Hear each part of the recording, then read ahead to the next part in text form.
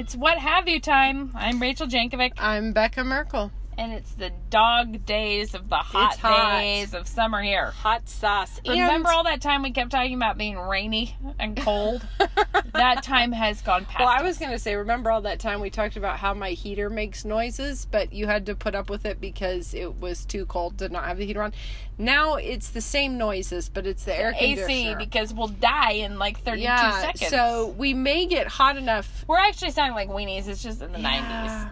But it is. Whatever. Other people have Dry hotter 90s. times. Yeah, they have hotter stuff than this to work with. I've been facing the kind of time where I told my husband, I said, our old house had AC, and this house that we're in right now doth not have AC. So we're all, the great news about Idaho is even in the heat, it gets cold at night. It gets beautiful at night. Cool, for sure. Cool. Not freezing, but like 60 or when something. When the sun gorgeous. goes down, you notice. Yeah, you feel the difference in life. So you can get by without AC by opening windows and turning fans on all night. And then you shut them all and close the curtains in the day, and you have the problem with this is, I said, I don't think I can deal with hot weather and a lot of things to do mentally.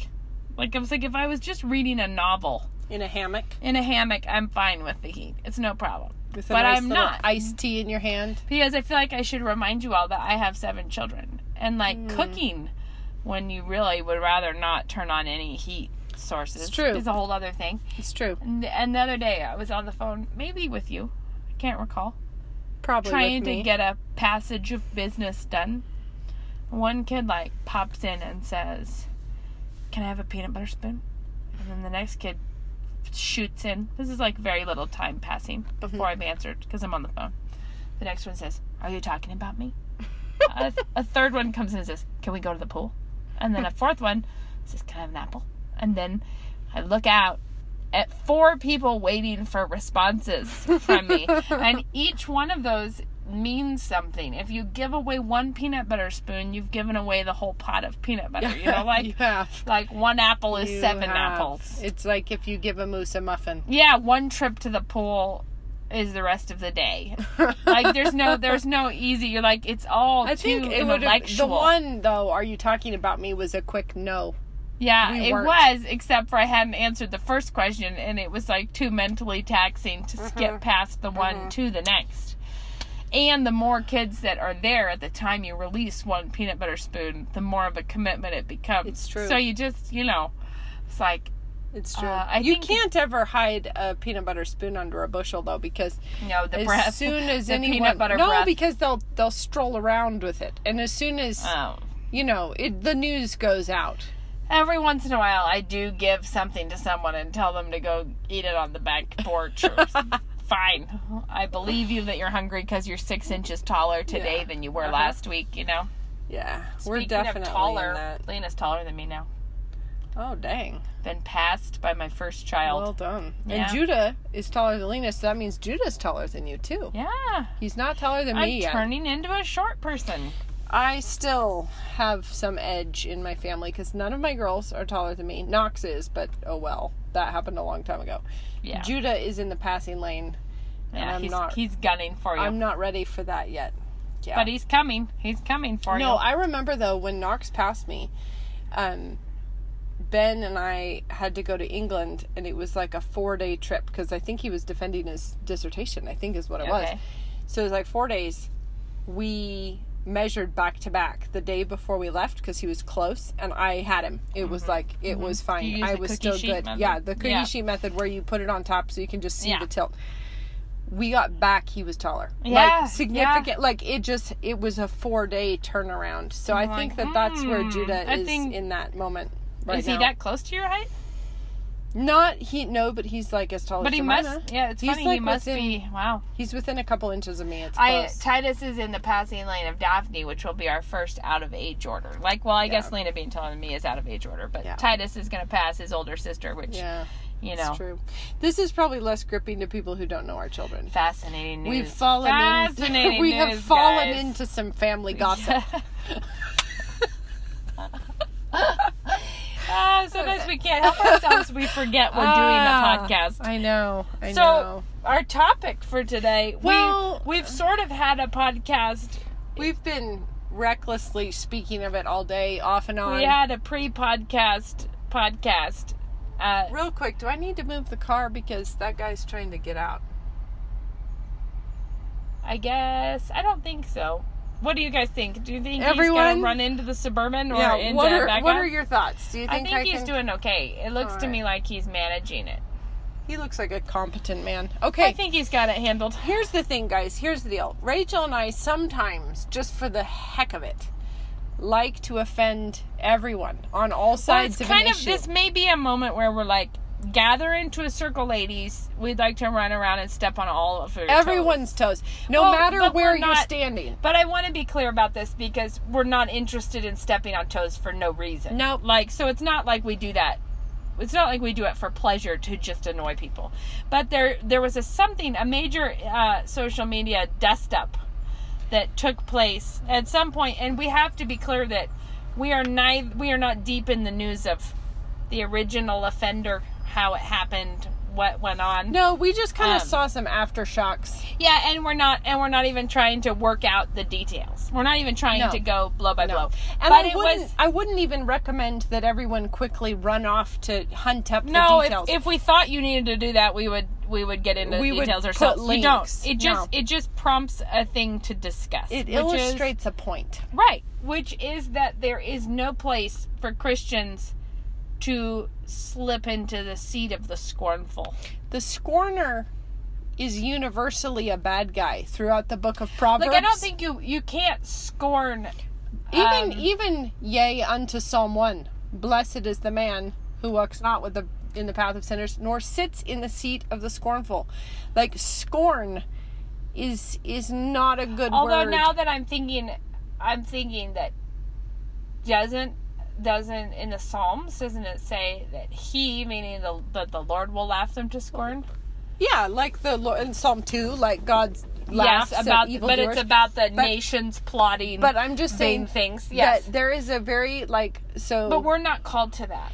Well, it depends. Like, there's a place. Yeah. There's a place for mocking. I think that's true. However. Yeah, that's where I got myself tangled up in qualifications. Yeah, but you have to qualify. It's true. But here's the thing.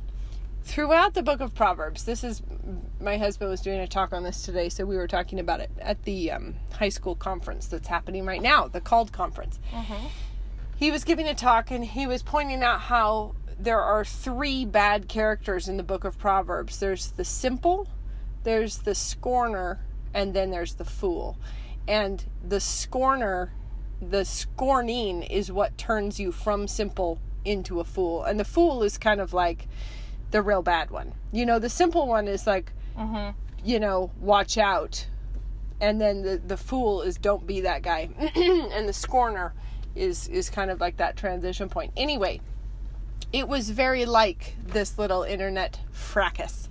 So what had happened, as far as we can make out, is there was a conservative woman who loves babies, loves domesticity, and says submission without pretending it's not in the Bible. She appears to love the Lord. Now, we didn't do a deep dive on this lady, and we don't know maybe her. She's super weird on some things, like length of hair. We don't know. No, she didn't, because I saw her picture. Long, but anyway, she might. I'm saying we might actually disagree with her substantially. We might, because she definitely had a different flavor than we have, and that's true. She wrote up a little post that seems to have universally made everyone explode. No, it actually seems like it really seems like, I'm not saying she provoked it in the way Christ provoked it, but in those moments in the in the Gospels where like the whole city came to stone him, where you're like, what kind of rage machine was that like everyone's actually ready to group murder someone? It was amazing.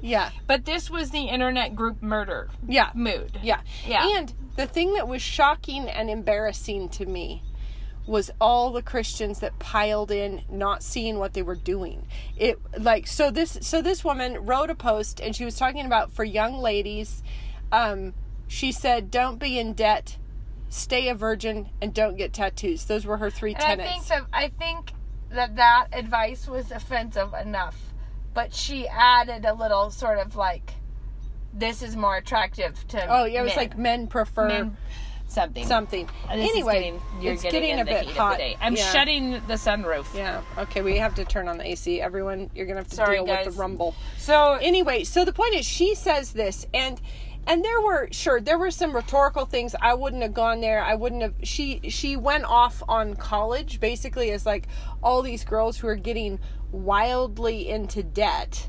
And for something that's not teaching them how to run a household or be a mother. Exactly. And then they come out of college not knowing how to run a house or be a mother, and in debt. Probably not a virgin also. Right. Now let's just and then the tattoos thing. Now here's the deal. I think what I saw was that a lot of people snorted at her about the tattoos thing, or they felt personally affronted about the tattoos thing, or they felt like she was being really naive. Yeah, so then they talk like promiscuity is not something that, like, I guess it seemed like we know that Jesus forgives all kinds of things. Of course, that's the whole thing he does. Yeah. But to act like he doesn't care at all whether his people fail in those ways is a completely different thing. So the thing is, you had Christians who got stung by the tattoo remark or just snorted at the tattoo remark, and then they found themselves, or I don't know if they've noticed themselves yet,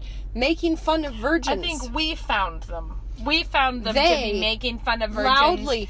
And kind of like, I spit upon the grave of people who don't love debt. And you think, you're missing something there. Like, if you whizzed off that hard over tattoos or over marriage. But even if you differ with her position in marriage, she was citing Bible verses in a way that was clearly she thinks she is just working through what God told us. So even if you differ with her, surely you have more in common with her than you have different. And let's say that you don't like what she said about tattoos. Is that really then called to go around mocking virgins publicly on the internet? It was sort of like, what just happened? Is that the thing we do? But the thing is these are like reformed, supposedly conservative, anti-feminist. Supposedly anti-feminist. Yeah, supposedly anti-feminist. I think that the rage in all of that is the rage of feminism. Thinking that it's actually targeting someone who doesn't know the gospel. Kind of like they're like, you know what? Yeah. She acted like. Yeah, there's the rumble. Yeah, there is the rumble. I heard that as she acted like there's the rumble. No, it was I just mean my what AC. Does it mean though, Becca? No, but for a Christian it should be like, this is probably a bad example, but say you had a house that was like exactly like your neighbor's house. Like you're like, here's my house, here's your house. And then you're like, she planted tulips in her front yard, but I have daffodils. Yeah. And then what if you were like, she's so stupid. Like, look at those daffodils. And then you started putting up posters suggesting everyone come throw paintballs at her house because of her poor choice of flower bed.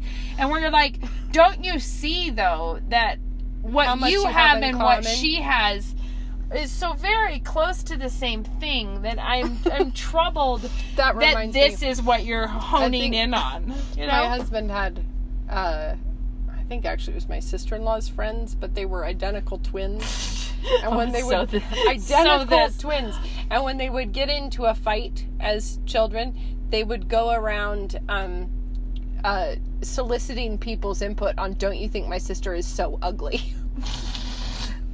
It's like making everyone feel way more comfortable. How did you miss what you are actually doing right now? Totally. Making everyone feel like this. But the point is, this is the thing that I found to be somewhat staggering, was the level of just mean spite that was coming out at this woman. It was the ugly birds being ugly. It was like, what we're seeing here is the content of your heart, and the content of your heart appears to be very dark.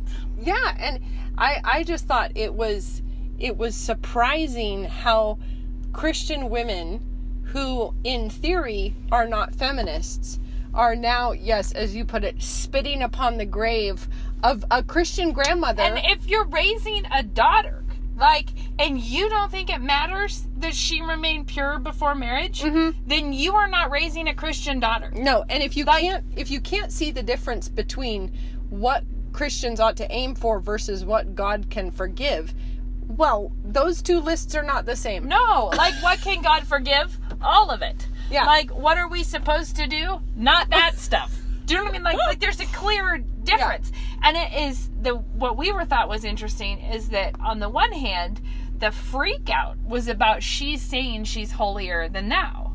You know what I mean? Like she's saying she's holier than us. But the problem is that all the people who are freaking out at her are doing they're exactly. If she did say she was holier than everyone else, which she did not in the post. She was just talking about ideals for like what you should do. Yeah. But all the people are saying like you're much holier. We are much holier because of our tattoos and our debt and our promiscuity, which is a little bit or a little bit off base. Well, you know, like it's funny to me because it is true that people can get into a holier than thou pride in their wholesomeness. That can happen. Mm-hmm. It's true. But oddly enough, what we were seeing was a holier than thou pride in our unwholesomeness, which was very weird. Or our unwholesomeness hangover. Yeah. Like that we were really, we were the prostitutes and tax collectors, and while we were doing that, we got way tatted up and into debt. But God saved us. So we're still going to identify ourselves primarily as prostitutes and tax collectors who are in debt. That's going to be our main gig because that's what God apparently loves. I do think it's noticeable that Jesus ate with tax collectors and sinners and, yes, prostitutes. But they did not remain so. This is the part that people leave out all the time, and this is one of the reasons that I'm such a big advocate of the Bible reading challenge. And that is because Christians need to be reading the Bible all the time as it presents itself to you. Because I have seen many Christians be led astray by someone just drops that, well, you know how Jesus ate with tax collectors and prostitutes. And people are like, oh, so it must be fine to be a prostitute then. It must be totally groovy then if we do that. And they're like, he was with the lowlifes of the world. He loved that scene.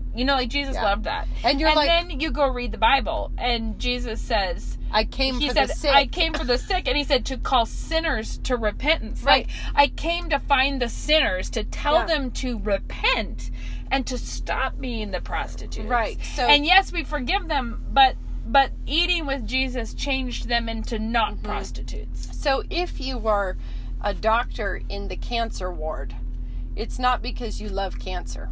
It's because you're fighting cancer. You don't go there because you're like, one of my hobbies is meeting up and just living in the glow of cancer. The whole point of being a physician in the cancer ward is to try and get the people out of the cancer ward. So I wanted to say something about this. So I actually brought my Bible to the car today I can, because it just reminded me of this. And it doesn't have to be this issue.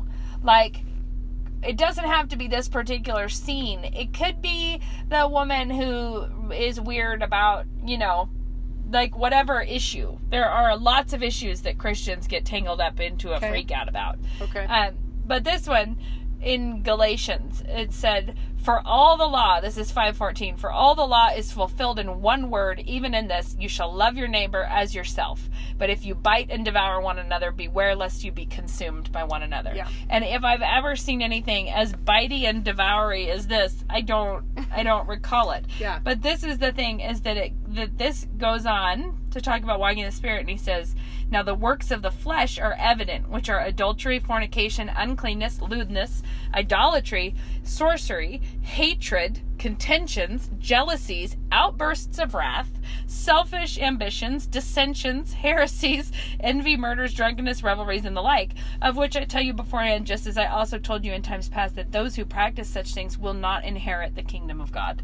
And then it goes on to say what the fruit of the Spirit is, which of course includes things like long-suffering with fellow Christians who might be missing the mark and be being rhetorically effective. But here's the thing, we don't think that if you have a major disagreement or if somebody is really wrong, that you have to pretend like they're not.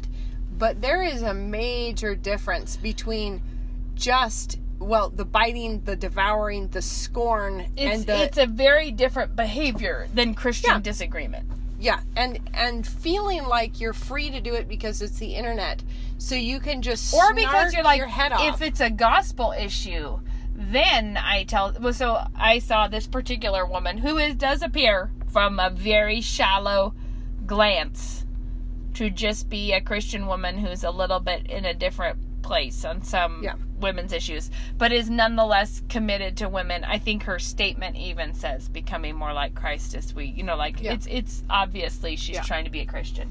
And she wrote a response to her thing having gone viral and people freaking out about it, where she just kind of says, of course Jesus forgives people, all the time, but shouldn't we be wanting to raise our daughters this way? And in the comments, which I saw like 11 minutes after she posted that, there were so many comments. People telling her to go kill herself, people saying that they're going to out her whole family, and so that everyone can dox them, like that their life can become unlivable because she believes that women ought to be into the home. Yeah. And you're like, oh, I thought that was pretty close to a quote of scripture. Like, this is appalling. And the thing that I hated at Biting and Devouring is that the Christians lent their strength to the world doing this. Yeah. Christians freaked out, and there is a woman getting torn apart, bit and devoured because Christians made fun of her like that. And they joined the wrong team, you know? Did. And the thing is, like, okay, if it was just in isolation away from that little dust up, in her article, she was talking about the downsides of sending a woman to college. And if you've been listening to us at all, you know that we are into educating women because we don't see it as a contradiction. We're even into college for women. We're very into college for women. However, college for women. A specific kind of college for women, because the things she was talking about, she said these, universities, the secular universities, they're trying to turn the women into unsubmissive, feminist, blah, blah, blah. Well, she's not wrong. She is not wrong. No, she's correct. She actually, I thought, was fairly mild when it came to the way she phrased it. The plan of a secular university is to take truckloads of money from you, to indebt your children, to change them, to steal their soul. Yeah, their plan is to eat their heart out. Like, that's the plan, and they're gonna do it if they can. Right. And so the thing is like, you look at the statistics. Isn't it what Ben said? Is that what you were just gonna bring up? The statistics are like, depending on what survey you look at, how many kids were raised in the church, Christian, and they go to college and they lose their faith in their freshman year.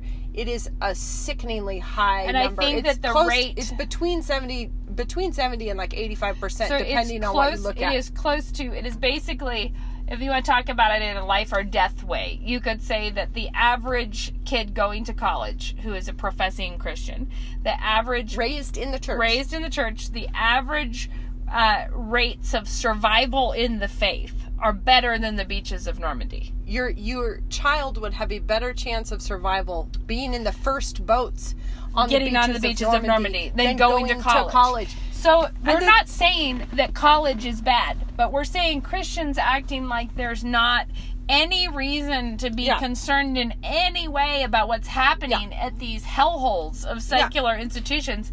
It's just idiocy. It's like, how can you think that there's no concern here? You look around, supposedly you're against feminism, right? Like, in Let's theory. Assume that. That's what this is what many of the people If you aren't, then put that on the top of your to-do list to become against feminism. Sure, but I saw many people who make their shtick is that I am not a feminist, like I'm anti-feminist, but I've got some swagger, sort of. There was some of this going on, and supposedly you're against feminism, and when you look out across our nation, does it seem as if the feminists have made inroads with our daughters? Oh, I doubt it, Becca. I doubt it. Does it Hardly seem any a girl has been affected by that. Does it seem like domesticity is scorned to the ends of the earth? Well, yes. In fact, yes. Now that you mention it, yes. Yes, it is. What would it be like for a girl who's going into her freshman year of college to say, I just can't wait to have babies and like be home and bake? I would love to bake and maybe get into some sewing projects. Yeah. Like, how would that go over? Like, just imagine yourself. Yeah. Many of you women who actually believe those things are valuable and are doing those things would be too ashamed to say it publicly to other grown-ups. Yeah, exactly. Now, the thing is there is a reason that our culture has gone that road. And then you have a woman who actually just goes ahead and says the opposite. And then everyone who is supposedly like Reformed, Christian, conservative, anti-feminists are reaming her about, I bet she can whip up a mean unflavored meatloaf. You know, it's like... So rude. Really? It was so rude, like, it was that's what you're unbelievable. going to do? And so I just think, like, if you can't discern that, okay, sure, maybe I think that there's a way of educating women that isn't going to kill their souls. On the other hand, how many women in this country are casualties of this? And of feminism, and where were they taken out at college? Yeah, okay. I don't think this woman's overreacting to say, hey, girls, maybe you shouldn't go into massive debt and for the that. other thing is the parts that we would agree with her critics that sound questionable is if you start talking like we want our daughters to just try to be catching a husband, like we're like any husband, like any of them, we're just looking for open season on husbands. But at the same time, that's because we are too embarrassed to say we're trying to raise our daughters to be good women who would be good wives. And if someone is going to be a good wife, well, they ought to be more on the market. Do you know what I mean? Like I'm saying, like she actually just said something that we all know. Yeah. You know what I mean? Like, we know it. We just don't want to acknowledge it out loud. That there is a less or more attractive as wife material girl. And then we're going to mercilessly mock her. Yeah, but that part is just so rude. It's unbelievable. And you better not be doing it about anything. You know what I mean? Like there's actually no topic when you should be like this. But this one was incredibly shameful. Here's where I thought the difference is. We're all about laughing at foibles because you and I do it all the time. We do. And some people think we're super mean because of that. Yeah, but I have to say there is a major difference. If you're listening now and you think we're really mean, just trust me that we are really quite not mean in person. Unless you're being stupid, and then we're mean. Then we're gonna stomp upon your toes. No, I think what I mean is there is a huge amount of difference between laughing in a jolly way and laughing in a really brittle, mean way. Derisive and mean. And the thing is everyone knows the difference in tone because you feel it when it's directed at you. Yeah. You can tell when someone, it's like the proverb about says I'm just kidding. Says just kidding, like slinging. When you're not. Arrows, like, isn't it like fiery arrows and then says just and then kidding? Says, ha. I was only being witty about your bland meatloaf that I don't know you bake. Right. And so there's like a really, there's a mean laugh. And I think that is, honestly, sometimes even in satire, there's a difference between Juvenalian and Horatian satire. Yeah. And Juvenalian is like Jonathan Swift, where it's like he's just scathing and mean and angry satire versus Jane Austen, who was doing Horatian satire. It's laughing at foibles, but she's not laughing being at malicious. Foibles, and it's done to point out folly.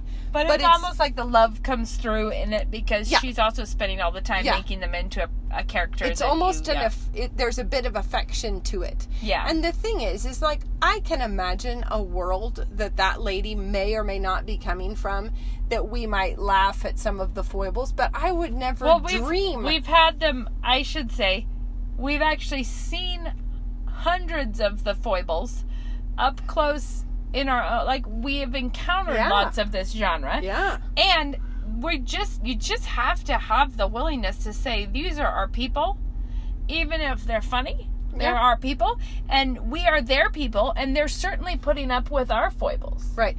And just assume, with nothing more than one random blog post, to assume she's a hypocrite of the worst kind, and therefore I can be as mean as I want. Like there's nothing can stop me from my malice. No, it's like basically... And there's already 178 comments on this. Why should I not also be mean?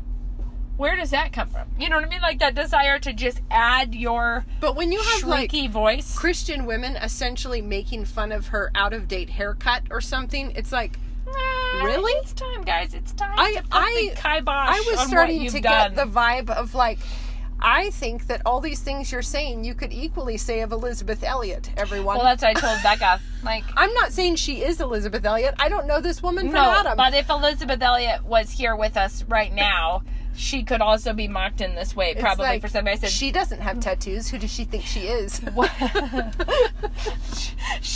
if I've ever seen one. I said to you earlier that, like, who ever heard of such a nonsense thing as the everlasting arms? You know, like, we are so making fun of you so hard. You know, like, it's unbelievable. Yeah, but the thing we were trying to talk about, what we wanted to touch on, is that this is, like, I can't think of much more that is more hated than this stand that she took. And that stand of saying, like we said, there's this other thing where people say, well, even if I'm planning to be a homemaker, then I should be equipped to provide for myself if something happens, you know, like it, like, and I would agree with that principle. Sure. Yeah. But where I don't agree necessarily, educate your daughters. Yeah, be educated. But a thing that I also don't agree about is saying that being a homemaker, faithfully feeding people and doing all the work of the home, that is somehow making you unfit for jobs or work in other places.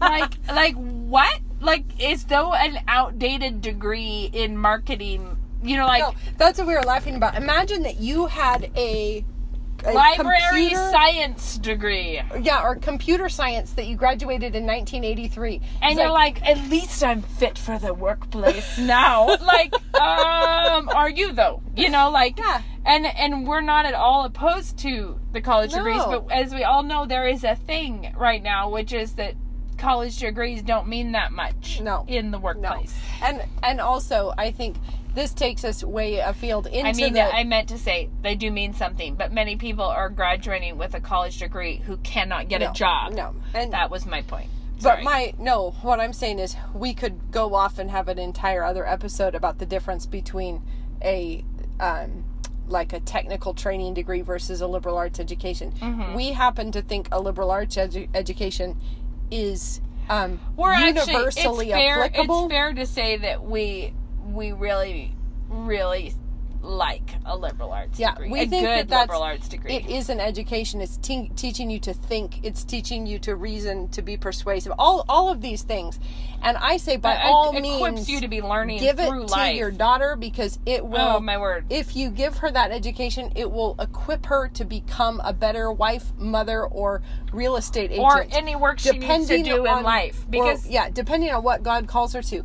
Getting your degree. The whole point of the liberal arts education is to create free men and free women who can think capably and apply themselves to different things and be equipped to deal with whatever thing they're in. And one of the things is, again, this is a tangent from where we wanted to go, but in the military, they give a very different education to the officers than they give to the enlisted men. Mm-hmm. And the thing is, the enlisted men, they just want them to be able to obey orders and execute it precisely when they are told to.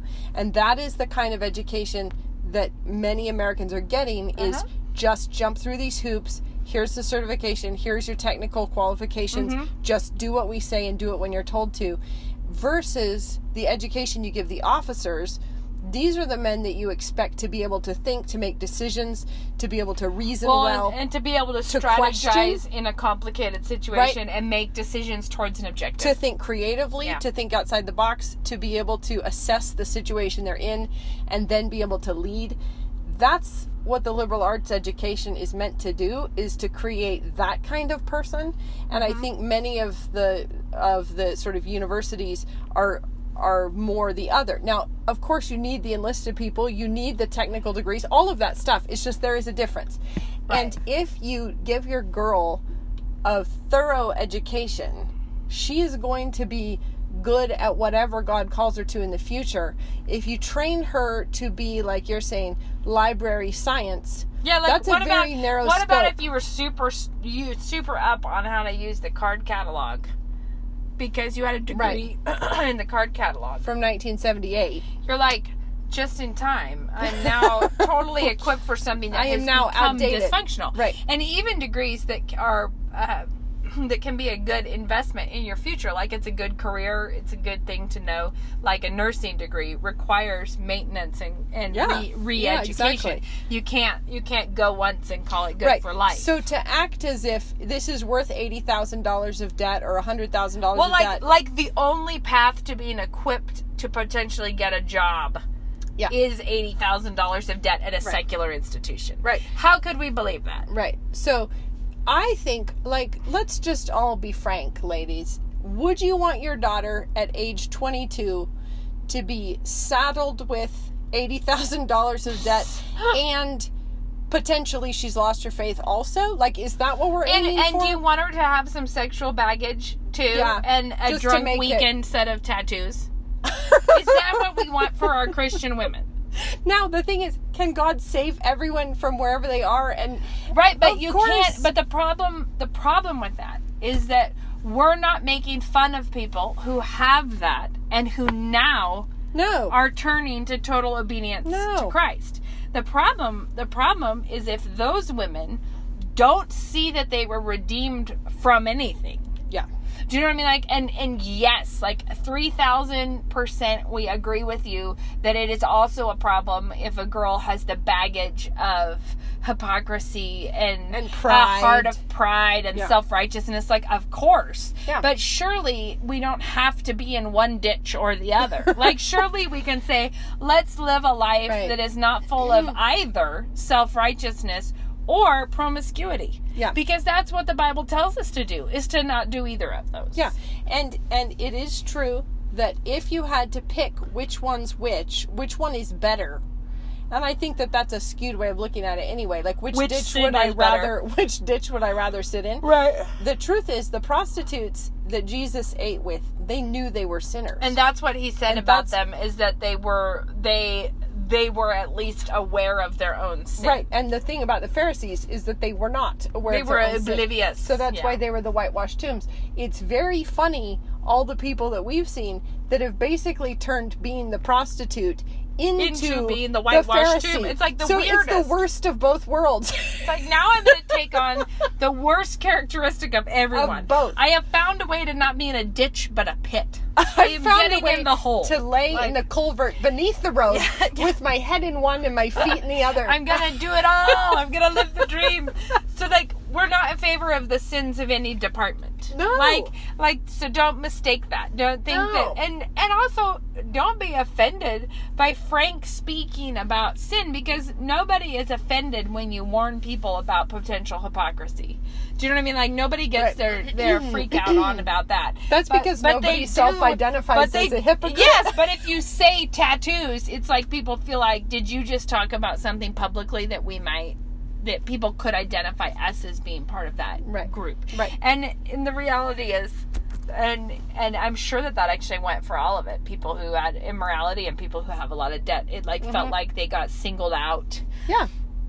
But here's the thing. Can we not all say, praise God that he forgave me for that?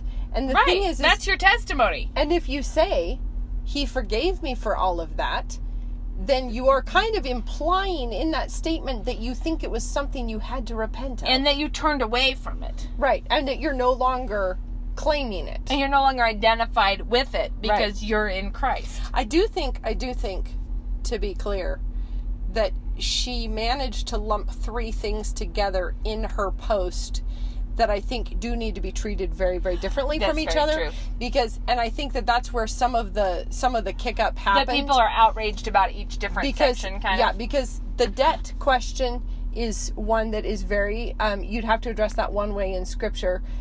Is it a sin to be in debt? No, it's not. Does the Bible say it's unwise? And then, like, promiscuity is one that you can just say, there's no time that you should fall into promiscuity. Yeah. Now, is it a sin to not be a virgin? No, not necessarily. Is it 90% of the time? Yes. However, you do have to nuance that just a little bit. Yeah, no, it's like, that's a little more delicate. You know, the debt question is like, there's a difference between an outright sin and then just wisdom stuff. And then the tattoo question is a whole other morass that it's like a cultural discussion of... Yeah, it's a cultural discussion. That one has a whole lot of other stuff going on. But I agree in it. But I also would just like to say, just in light of that, just because our culture is so explosive about these things, does not mean that it was a sin for a Christian woman to say something about them. Exactly. And the fact that she didn't do it perfectly or perfectly qualify everything is not a sin. Yeah. Like, she may have, to the best of her ability, been trying to make a point that she thought would really bless someone and encourage them on their way, you know? And I'm going to say that. And so everyone acting like this is a hangable offense Is like, but not really, because surely we've got to be able to weather, you know. I remember one time when I came home from a basketball game, I think, in my basketball uniform in high school, that there was a guy at our house at some group event of some kind who told me that that he would never allow his daughters to play basketball because it was radically unfeminine. And there I was, you know, like, here I was in my basketball uniform post-game, and he's just singled me out and been real rude. You know what I mean? Like, it's not his job to tell me if you know, like, there's nothing here. Like, if you're so hot for fatherly authority and submission, you should go talk to dad. You know what I mean? Like, if you're so big about women keeping their place, maybe you should tune in to men keeping theirs. You know, like, maybe it's not your job. You know, that's maybe. Kind of like, this is like the time that a wildly liberal feminist wrote Ben and told him he needed to make me repent publicly. That's like one that's so good you want to put it in your locket. Yeah, publicly apologize. Like, I would like to save this forever. He's like, it's funny you would write me. She's perfectly capable of correspondence. I do allow her to read and to write. But I just like someone who's so violently anti-patriarchy telling my husband to rein me in. But the thing I was going to say is I've had that moment where someone was real rude, really singled you out and said something was sinful that you were obviously in the middle of having done. You know what I mean? Like, where you're like, I don't believe that's sinful. Like, you and I don't have the same perspective on this. But his rudeness would in no way excuse any ungodliness on my part. No. Right? So, just because he was rude to me doesn't mean that now I may splash off Set and him do up it all. as a public mockery. Yeah, no, this is not that time for that. And I think I did argue with him. I mean, I think I did have a little like, oh my word. Like, what kind of a nonsense But is at this? the same time, you're like, here's the thing. He's a brother in Christ, misguided. Being a dork. Super dork right now, but who cares? And also being rude. Probably I was a dork, too, at that time in response. I'm pretty sure I didn't know how, you know, like... Yeah, but the thing is, okay, so he's a brother in Christ who is out of line and being rude. What is our job as Christians? To bear with him. To bear with him. To have some long-suffering, like, to just kind of, you know... Yeah. Hope that the Lord works on that. And not, certainly not to join in with all of the non-Christians. Or to be like putting flyers up around the town saying, do you know what he said? Do you know, like, have you heard that he did a rude? Have you heard? Have you not known? Have you not seen? Someone has been offensive. Together heap abuse upon him. Yes, exactly. And I guess it's just that it's not that we think people don't ever be rude or make rude comments about people who have a sordid past, because I know that this kind of thing is like people treasure it up in their hearts and they start feeling like everyone thinks less of me because of this or because of that. And I once had someone, so our church culture in our church is, I would say, dominantly, if you came to our church, it is a lot of feminine women there's a lot of lovely women. It's a lot of what accomplished, educated, competent women. Right. And every once in a while there have been unbelievers or people who do comment on that. Like who have commented on that point.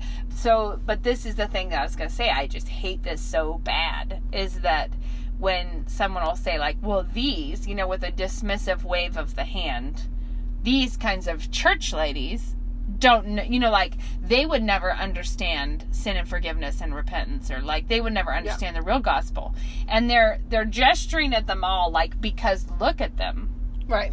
Look at this. And the thing that makes me so sad about that is that I being in an advantageous position of knowing lots of them and knowing their stories, could say like, the people you're dismissing as having no knowledge of these things is like, oh really? Like, here's someone who was raped as a child. Here's someone who was molested by an uncle in her youth. Or here's someone who had this, and here's someone who had this. And yet they are not identified by their past or their baggage or their sin. And so they look now to you like vanilla white ladies, because they have been forgiven in Christ. They have been restored from abusive situations. Like they are not acting like the troubles before Christ. You know, like, they're not acting those out. Because it turns out that when Christ washes you, it actually makes a difference. You come out looking different on the other side. And if there is no discernible difference, it's not a far out question to ask if you really got washed. Yeah, and it's not. And so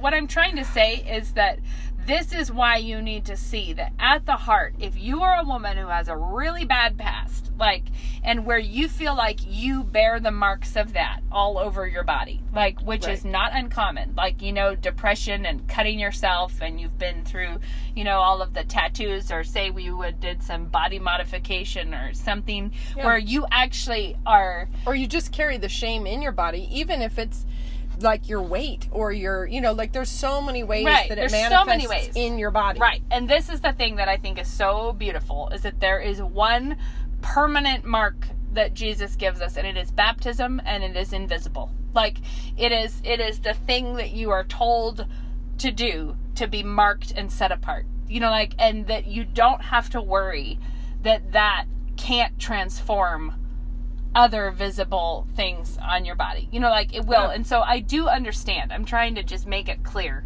that we don't feel or intend to belittle people who bear the marks of their past sin on them. You know what I mean? Like we're so thankful for those people being brought in the kingdom, and it doesn't matter to us that happened. Like, it's more glory to God as these people love him. It's nothing like that.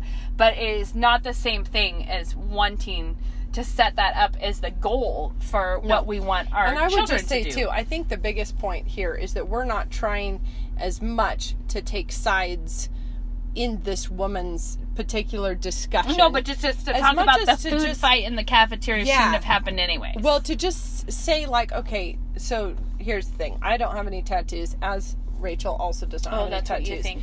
Also, we didn't sleep around. We were not promiscuous. So 2 of those points, she's talking to, like, we wouldn't be personally stung by those 2 things. Right. However, let's just talk about the debt thing for a second, because, like, holy cow, we've been there. We've been there. I know. You've got the credit card. You're trying to pay off. We have paid the student loans. We've done the things, you know. And so the thing is, like, okay, now, should I then be unable to have any ability to discern, to freak out because she said something that might, or am I able to just say, okay, here's the thing. Do I love being in debt? Do I love trying to pay that off? No, actually, I would really love it if my kids didn't have that. I'm going to go ahead and not freak out and call her names because she said something like that. Wouldn't that be a neat idea? Now, imagine if one of us, you know, had a tattoo. Should we then start screaming about virgins as hypocrites? You know, just because we happen to be offended about her tattoo thing. And what I'm saying is, be able to look past your particular situation, look at this woman and say, is she a sister in Christ who's trying to honor God? And if so, what business do I have? I'm going to add something. Is she even most likely a sister in Christ? We don't have to vet them entirely. You can give people the benefit of the doubt. Not to mention, I'm just going to throw this out there. I am not, obviously there's nothing wrong with trying to address problems in the church. I don't have anything against that. But I think it's worth thinking about when Paul says not to bring a brother into court to sue him. And the point is, like, seriously, you're going to air that to the unbelieving world? Yeah. And this is, I think, one of those instances. This is the court. It's a weird court of public opinion. Yeah, but it's kind of like court. It's taking a brother to court. We're just going to, like, mock our sister in Christ, whether or not we agree with her on everything. We're going to mock her publicly on the internet. Is, like, really sort of embarrassing behavior, I have to say. It is. And so I guess I have no idea how many of you listening will have already known what we're talking about, or will have already been disgusted with how people behaved, or gone and done whatever. Have been disgusted with the original woman's post. Or have, since we started talking, become disgusted with us and decided to go speak a piece about it. And I would just like to say, though, back to the qualification I was trying to make earlier, I do think that promiscuity, debt, and tattoos are three very different issues. I think they're addressed differently in Scripture, and I think each one would be a complete topic unto itself. So we're not trying to act like we've covered the waterfront on tattoos or covered the waterfront on debt. I actually think I would say it's a lot like when my kids have a squabble that... And there's two people obviously out of fellowship and flamed off of each other about something, that I don't start with trying to figure out, with trying to like, well, what exactly happened. What you start with is both of you will stop this immediately. And you will blow this out, and then you will take responsibility for what you did in this. And this is that moment in the conversation. It's not the part where we try to figure out who provoked who first the hardest. Mostly what we're trying to do is say, like, look, we saw all these Christians screaming at this woman, and the reason we're taking her part is because it's kind of like, do you not see that what you could have been doing is attacking just actually a godly, nice woman, grandmother. Who may have not known what the internet held for her in a minute. And think of what a heavy load she's carrying right now of people accusing her of everything. And just trying to make sure that you stay away from being the scorner and the scoffer and that's not the same thing as... ugly bird being ugly. But it's not... Laughing is not the same thing as scoffing. Those are two different things.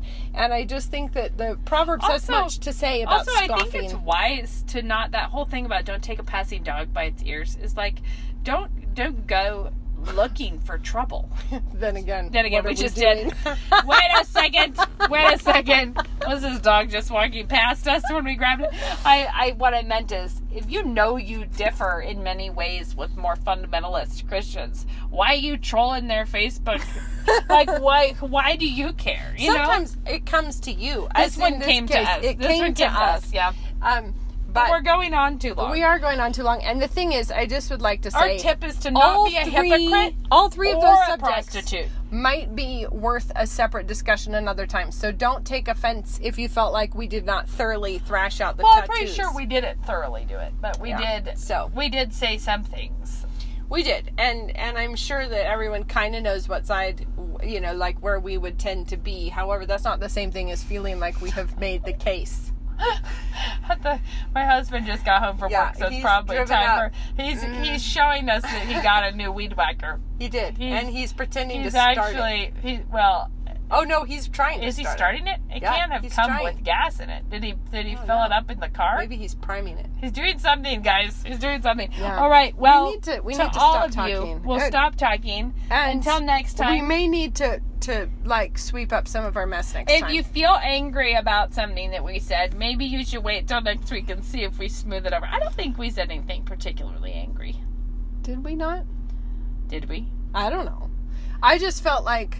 You have to understand, I'll say this as a final qualifier, that we know the whole body of our life and discussion. So, I would feel like how we approach things, we feel like our listeners know many of our positions on things already. That they have a sense of who we are.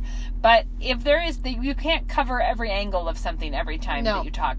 And we hope that we covered all the angles, to have not insulted any true believers who love the Lord or have a hard past, and to not have, we're not trying to be rude to anyone in particular. No. We're just trying to say, Christians, comport yourself like Christians.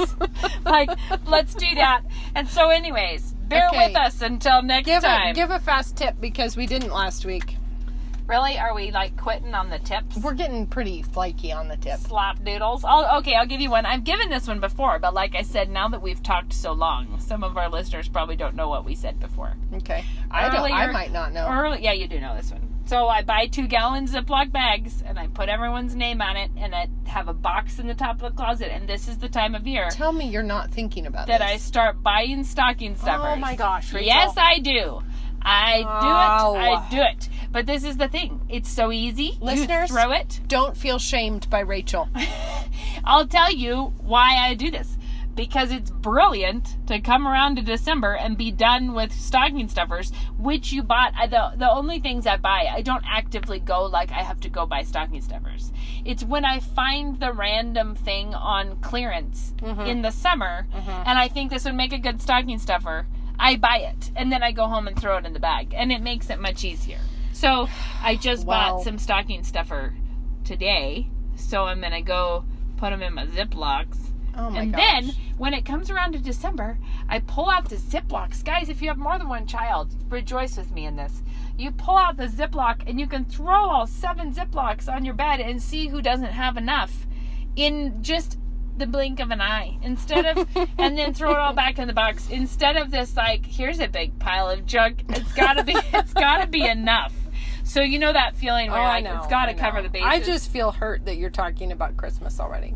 Well, I'll tell you, it's because I ran into some incredibly cheap leggings and goofy t-shirts that would make good pajamas that are like all rolled up in a little roll, and it's cute. And I was like, this is a good filling stocking stuffer, and it was like $4. You know, like, let's do that. Act on that. I feel inadequate now, so I'm glad you do. That's why I bring a tip.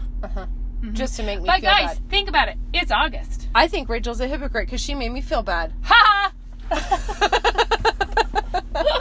All right, well, until next time. Did you have one, or why'd you make me give a tip? Because you're better at tips than I am. 55 minutes. We're blabbing too long. a lot of minutes. Fare thee well. Bye. Bye.